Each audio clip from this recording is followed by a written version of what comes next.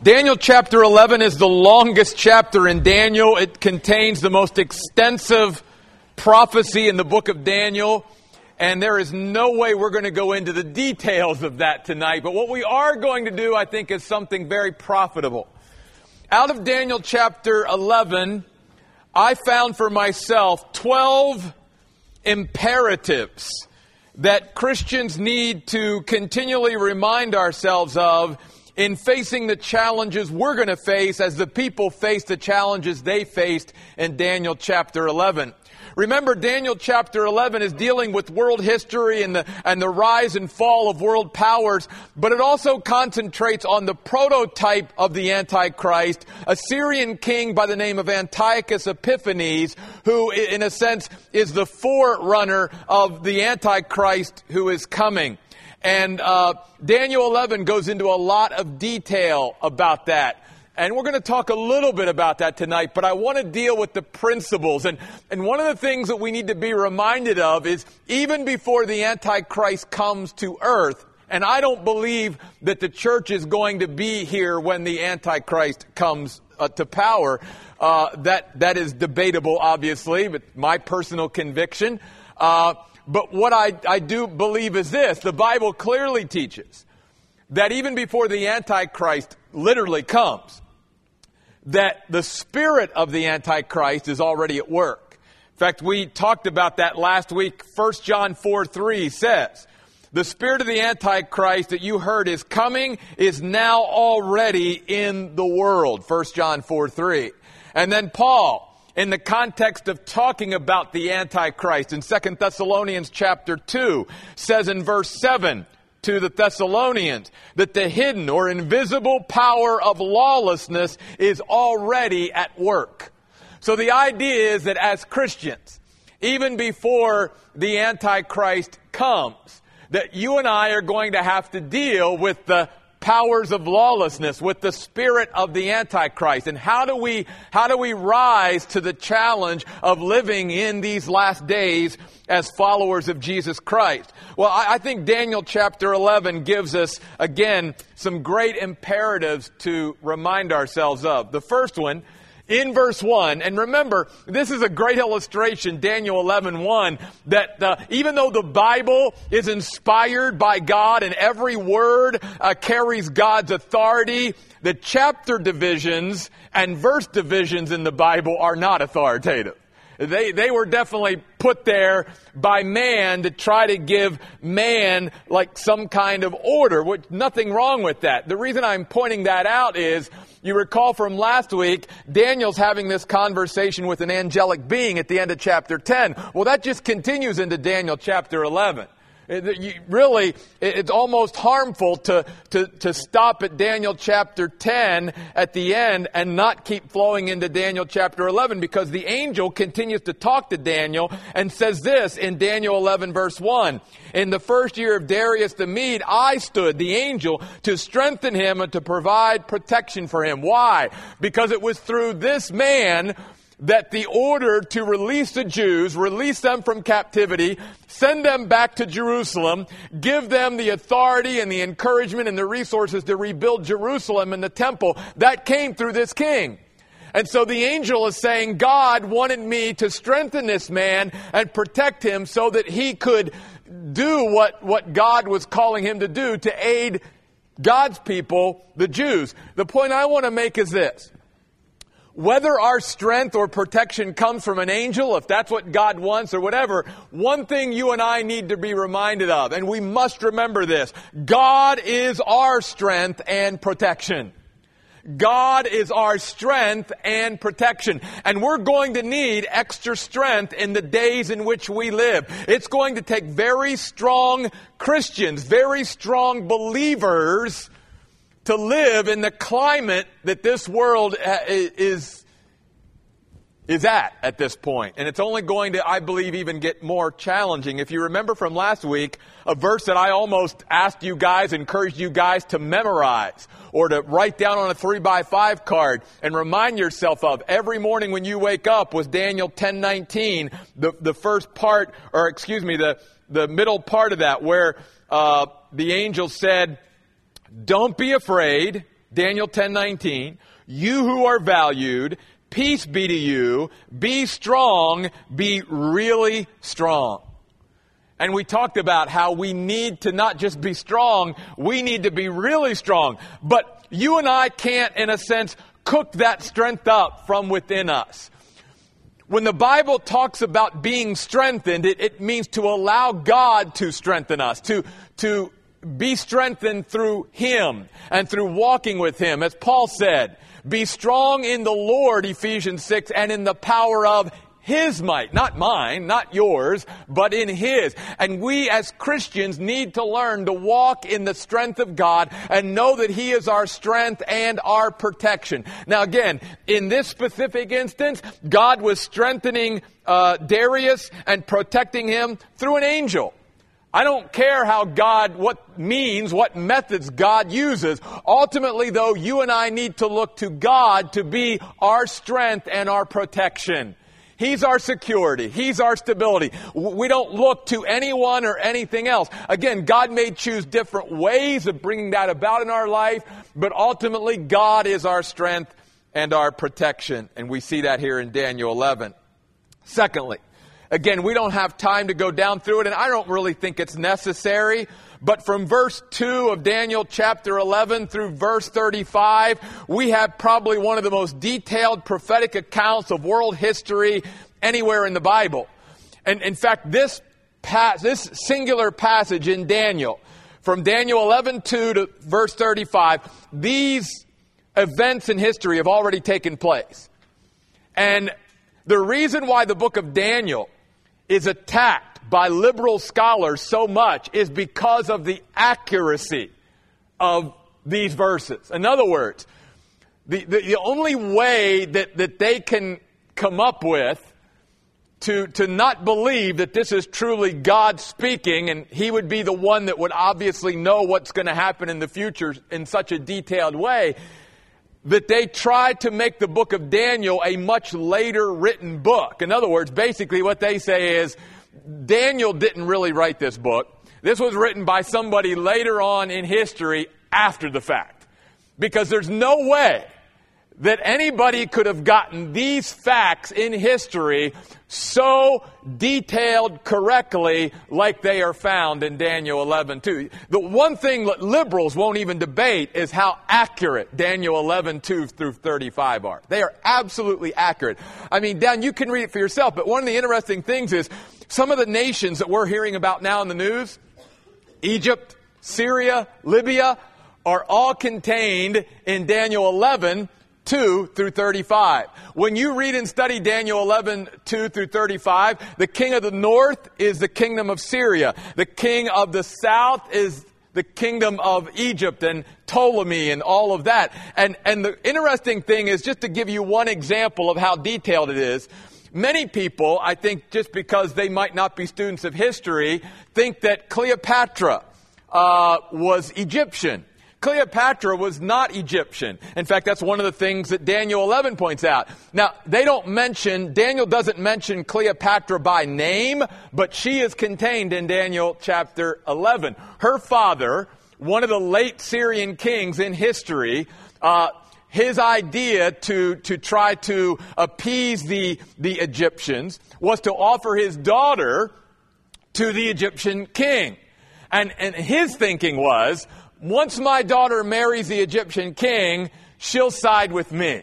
And we'll have an advantage over Egypt. The problem was, if you know your history, and you know what the Bible says, that Cleopatra did not side with her Egyptian, or with her father, the Syrian king. She always sided with her Egyptian husband.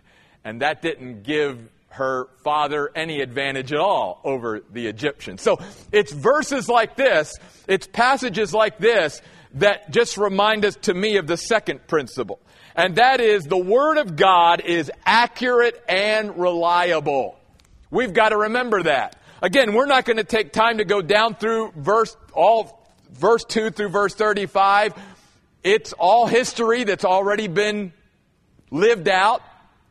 But the amazing thing that you will find, and the amazing thing that everybody finds if you read and study verses 2 through 35, is just how accurate and reliable God was in telling people ahead of time, here's exactly what's going to happen. Here's what king's going to be in power from this kingdom. Here's the war that they're going to fight. In fact, many of you are familiar. A couple years ago, they came out with this great movie called 300 about the stand that they took.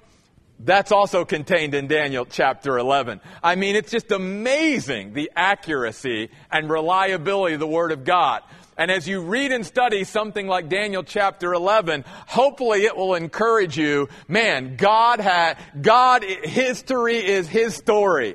And He knows exactly what's going to happen before it happens. And the future is in His hands. And all the promises He makes are absolutely trustworthy and reliable. And hopefully this will encourage you to trust God more and to trust in His Word more, because it is absolutely accurate down to the finest detail. A third principle, though, is this.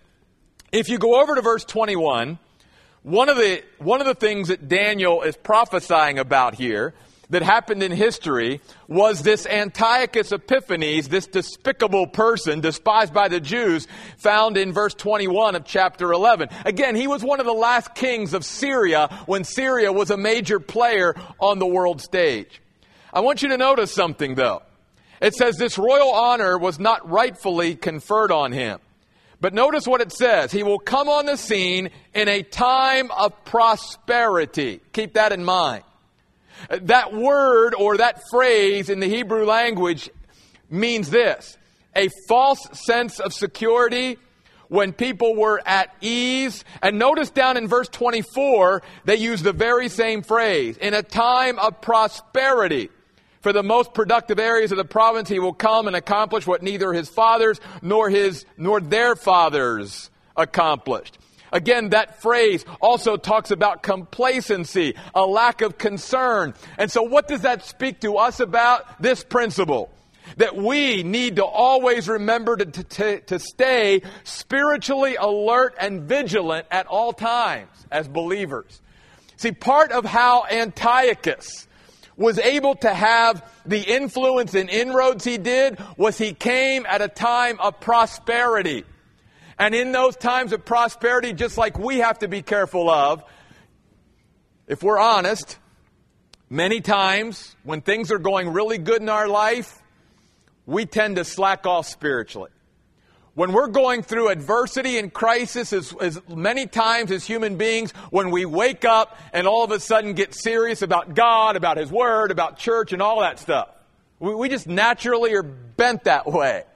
And one of the worst, even though we love times of prosperity, we have to admit that especially if those times of prosperity are prolonged and we get a little comfortable, it can be some of the worst times for us spiritually because we're not staying alert and vigilant. And one of the things that we have to realize is that I think in America, because we have been so prosperous for so long, we even as the church, meaning the church in general, have fallen asleep at the wheel. And evil and godlessness and a lack of morality and the spirit of the Antichrist and the hidden power of lawlessness has made a lot of inroads because many Christians have become very complacent and at ease and comfortable and a false sense of security, if you will. And that's what we have to be careful of.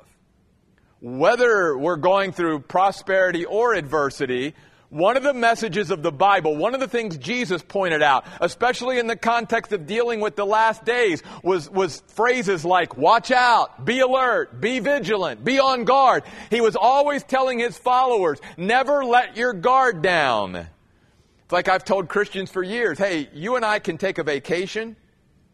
It's important that we take time off, if you will, and learn to relax and rest a little bit.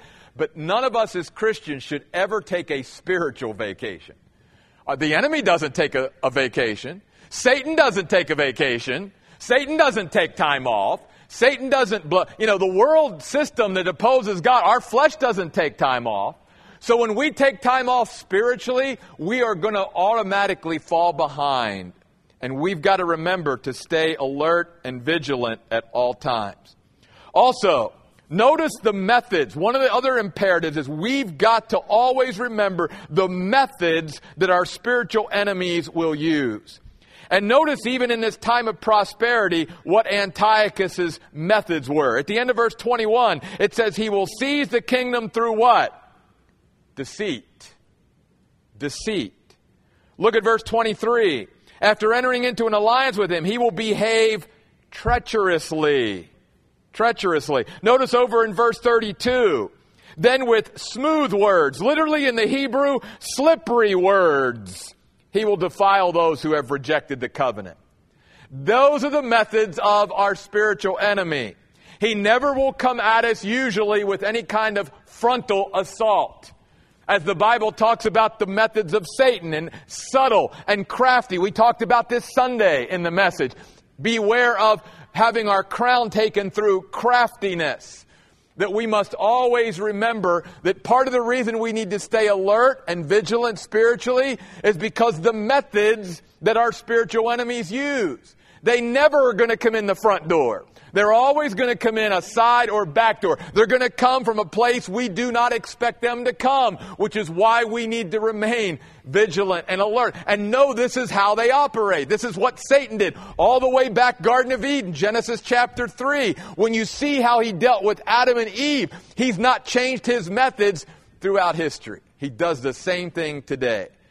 He will mix a little bit of false and untruth in with other truth and hide it in there and then get people to swallow it, and it becomes very damaging and damning to their spiritual and destructive to their spiritual life. I mean, I'll give you an example. Lisa and I were out for a little bit today. We were riding around and saw the billboard. What did it say? Judgment Day is coming or something, the May 21st when the world comes to an end. And then in the corner it said, the Bible guarantees it. And I'm like, oh my golly. I almost backed up and wanted to write down the website because on May 22nd, thank you. Because I think as Christians, I think we need to hold these people to the fire. They cause all of us to be lumped into the same group and look foolish because they clearly don't know what the Bible says, or they wouldn't be putting billboards up like that and trying to tell people that the world's going to come to an end before Sunday. You know. So, now, is judgment coming? Yeah. But see, that's where if you and I aren't careful and we're deceived, we can end up buying into things that really aren't totally truth. And if it's not totally true, then it's very dangerous. Very dangerous. And this is exactly what the Antichrist will do. This is why he will come to power. This is how people in the world come to power. This is why the church needs to be alert and vigilant. Because the methods of our spiritual enemies are deceit, treachery, smooth and slippery words. Fifth imperative. Look over in beginning in verse 29. It says, at the appointed time he will again invade the south. That's the country of Egypt. This later visit will not turn out the way the former one did. The ships of Kittim, see what happened at this time in history was the Romans got involved. The Romans got involved between this feud between Syria and Egypt and tipped the balance of power so that Egypt would not once again be totally overthrown by Syria. In fact, it's very interesting. Chapter 11 of Daniel, the first 35 verses at least, pretty much are talking about Egypt and Syria. Why spend so much time on those two countries? Well, if you know your geography, again, Syria sits north of Israel. Egypt sits south of Israel. And every time those countries down through history had power struggles with each other, guess whose land was right smack dab in the middle of it and got caught up in it? Israel did. Israel did. And so why Daniel, obviously, remember, he wanted to know, God, what's going to happen to our people in the future? And God was giving Daniel and all the Jews and us Gentiles who cared the insight to know that one of the things we were always going to have to keep our eye on was the countries surrounding Israel, because Israel obviously was going to be caught up in even the feuds between all these other countries, even though they were also taking out their animosity on Israel as well. So, anyway, I digressed a little bit. He will come against them, leaving him disheartened. He will turn back and direct his indignation against the holy covenant. He will return and honor those, and here's the key phrase, who forsake the holy covenant. Get what he did in history. He honored Jews who turned their back on God and on God's word. He got them to take the bait. And then on down in verse 32, with smooth words, he will defile those who have rejected the covenant. You see, at this time in history, there were many Jews that caved. And so the principle is here, we must resist the defection of others influencing our defection. We must resist the defection of others influencing our defection. This happened in Israel in history, and it's happening in the church today even. Paul said in 2 Timothy chapter 4 that in the last days, many will turn away from the truth. They will turn to teachers who tickle their ears, who tell them what they want to hear, not what they need to hear. And they will turn away from the truth, and they will turn to fables and myths. 2 Timothy chapter 4, the first 2 verses. So we know this is what the Bible predicts. People are not going to endure, Paul says, sound doctrine, sound teaching. They will always be wanting to hear something new, rather than what the Bible has already said. Always that. And so the Bible predicts it. And so we've got people even within the church, meaning the general church, that's always defecting, forgetting about the importance of the Bible. Bible being minimized, truth being minimized, doctrine being minimized. Again, we live in that Christian culture where can't we just all just get along and love each other? Isn't that what the church is about? Let's forget doctrine. Let's forget what divides us. Let's forget about truth. That's not what the Bible teaches. In fact, the Bible says without truth we have nothing. And Jesus says those who worship me must worship me in spirit and in what? Truth. John said in 2 John, I have no greater joy than to hear that my children, his spiritual children, walk in truth. Jesus said, I am the way, the truth, and the life. And so even though people are going to defect from the truth, even professing Christians, maybe even some real Christians, we cannot allow the defection of Christians around us or professing Christians who are defecting from the truth and turning their back on the Word and not making it a priority. We cannot allow that to influence us. We've got to remain faithful even when other people are becoming unfaithful. And that's hard to do. Because naturally, as human beings, we're followers. We might think, well, I'm not a follower. We're all followers. And it gets very easy when we see other people just defecting and going that way to say, well, everybody else is going that way. What's the big deal? And how it influences us. So we must resist that. Also, we must resist the erosion of godliness and morality all around us. We must resist the erosion of godliness and morality all around us. Notice in verse 32 that even though the Bible says with smooth words, he will defile those who've rejected the covenant, but the people who are loyal to their God will act valiantly. There was a remnant of people at this time. In history, they're called the Maccabees.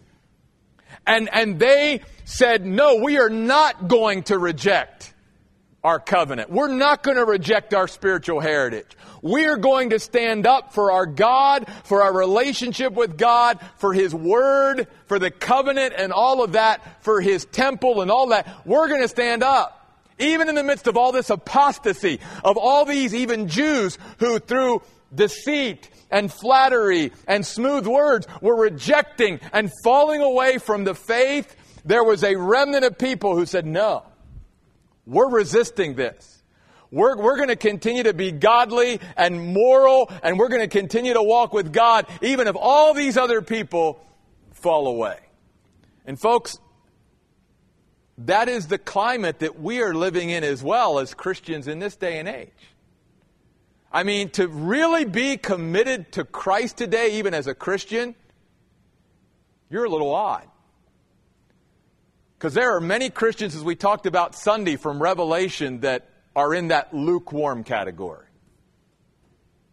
If they were honest, they're really not on fire for the Lord and their commitment to Christ.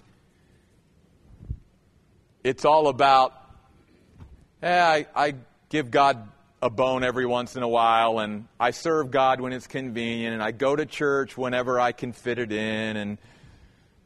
But the priority of our spiritual life is not really that important. And this is what we're fighting against. And this is why we need to continue to resist and act valiantly as well, which leads me to number 7. That means we must courageously take action as God leads us. That's what these people did. They didn't just passively sit by and sit back and let it happen. The Bible says the people who were loyal to their God acted valiantly. Sometimes God calls us to stand up, step up, and do what's right, even if it's not popular or politically correct or what everybody else is doing.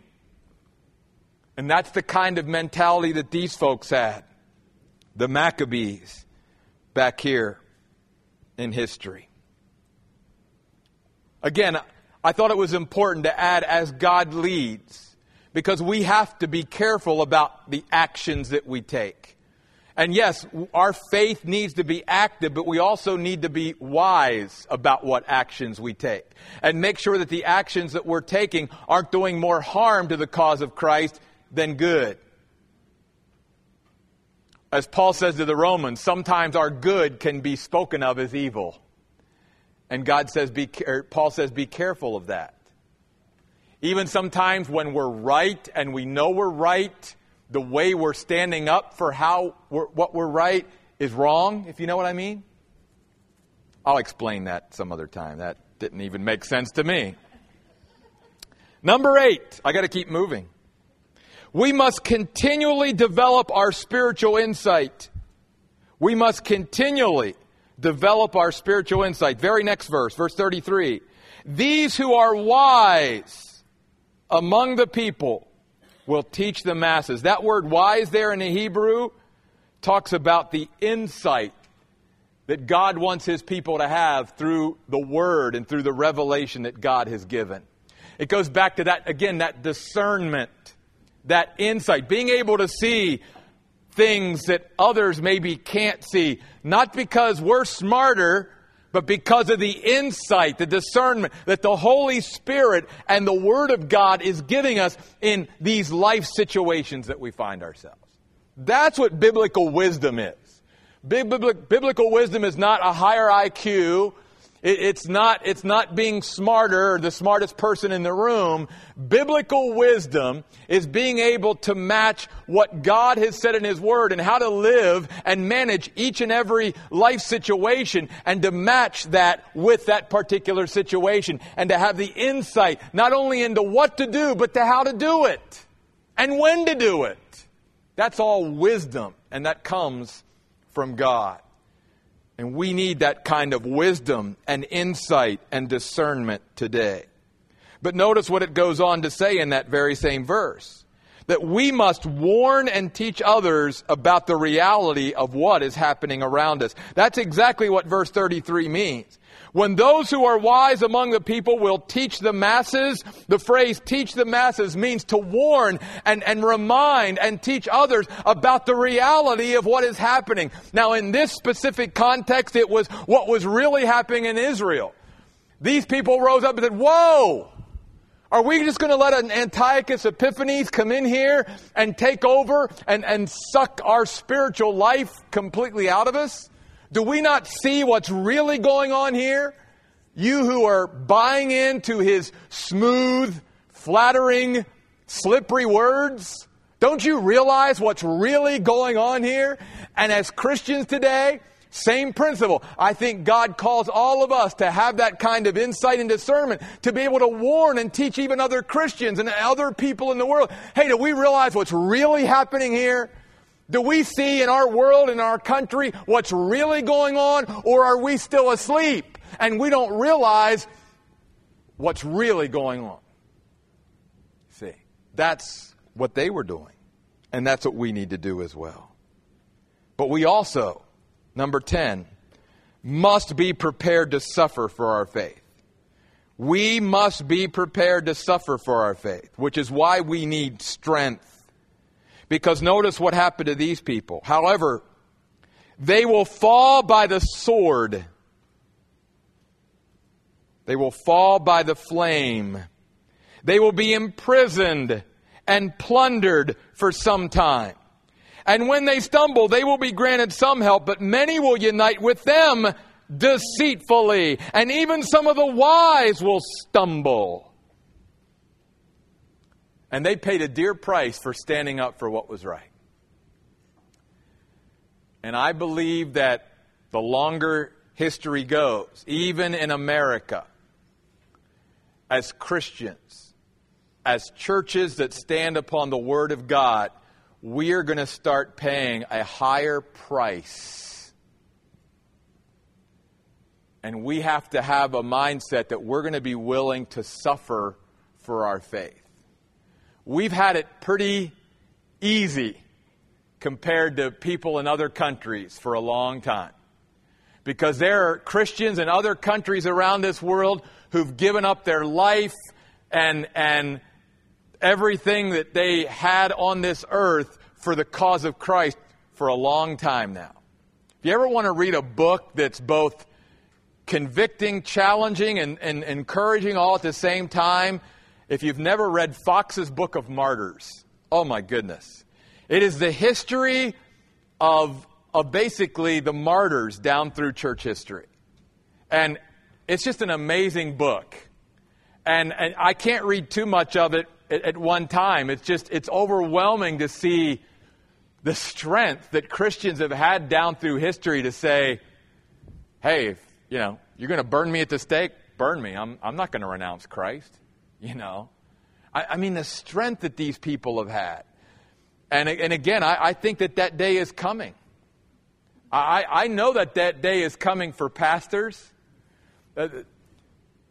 There's already signs that pastors who say things from the pulpit that aren't politically correct are going to start paying a high price for it, even in this country. So we need to be willing to suffer for our faith. 11, we must remember, though, God's design in allowing the righteous to suffer. We must always remember God's design in allowing the righteous to suffer. And we see that in verse 35 as well. Even some of the wise will stumble, resulting in their refinement, purification, and cleansing until the time of the end. For it is still for the appointed time. Don't miss the power of those three words. Refinement, purification, cleansing. When God allows the righteous to suffer, and has allowed the righteous and godly to suffer down through history, it is always for a higher purpose. And that higher purpose is either their own refinement, purification, or cleansing, or for others and their refinement, purification, and cleansing. And that's exactly what happened in Israel at this point. That the ones who were really serious about God became even more refined. whatever little even impurities were there, they were burned off in the heat of refinement. Remember, the Bible clearly teaches that one of the principles throughout Scripture is that God is a refiner's fire. And He will put us in that fire every once in a while. Again, not because He hates us, not because He loves us enough to burn off the impurities in our life and to make us pure before Him. When we suffer, many times, again, the complacency and the ease and all of that is burned off. And all of a sudden we become very centered and very serious about our faith and about God. And we cry out to Him and we get more faithful and we get into His Word. And we should thank God for it. It's not easy to go through those times, but God loves us enough. Again, He respects our relationship with Him enough not to leave us out there hanging, because God knows that if we stay there, we're not going to be strong enough to face what He knows is coming. And God loves us enough every once in a while to take us through refinement, purification, and cleansing so that we will be spiritually strong enough to be really strong and be able to stand up to the challenges that we face in the days in which we live. Finally, the 12th and last. Beginning in verse 36, remember a couple weeks ago I talked to you about time gaps in prophecy? Here's a time gap between verse 35 and 36. In verses 2 through 35, I think Daniel was given a great detailed prophecy, again, concerning Syria and Egypt. And oh, by the way, let me point this out. Isn't this very interesting? And I know I'm getting a little bit ahead of myself, but I want to show you some of the lands that are mentioned here, even in the time of the Antichrist. Notice in verse 41 of Daniel 11, the Antichrist will enter the beautiful land. That's the land of Palestine. That's the Holy Land. Many will fall, but these will escape: Edom, Moab, and the Ammonite leadership. He will extend his power against other lands. The land of Egypt will not escape. See, all that's going on in Egypt right now is actually going to make them stronger than they have been for many years now. They're actually going to be a major player in the end times. Notice verse 43. He will have control over the hidden stores of gold and silver, as well as all the treasures of Egypt. Libya and Ethiopia will submit to him. Gee, we're hearing about all these countries who are going through these unbelievable changes in government and all that. And again, it's all part of God's plan. But the point I wanted to make is this. Beginning in verse 36 is a detailed description, I believe, of the Antichrist who is yet to come. And I just want to read this. I didn't want to take a lot of time because, to be very honest with you, I don't want to focus on the Antichrist. I want to focus on Christ. Because at the end of the day, the Antichrist will be on this earth in power for about 7 years. And that's it. But I do want to read this in closing tonight. No, I'm not. I'm out of time. You can read it for yourself. But go over to verse 45 then at the end. Here's the last principle. The Antichrist will pitch his royal tents between the seas, the Dead Sea and the Mediterranean Sea, toward the beautiful holy mountain. But the bottom line is, after all that he's said and done, he will come to his end with no one to help him. Principle number 12 that we have to always remember, that's imperative: all of Christ's opponents and enemies will be defeated, and the righteous will be vindicated one day. Don't forget that, my friends. All the opponents and enemies of the Lord Jesus Christ will come to an end and be defeated, and the righteous will be vindicated, and righteousness will be vindicated as well. Those are the 12 imperative principles that I found in studying Daniel 11. But I want to end with a psalm tonight. We talked about God as our strength and protection when we started out. I want to end by sharing this, one of my favorite psalms. Go to Psalm 46 with me. I think this is a great psalm, especially for the times in which we live, where there's such turbulent times and things change so rapidly. And the psalmist reminds us in Psalm 46 of these reliable truths. God is our strong refuge.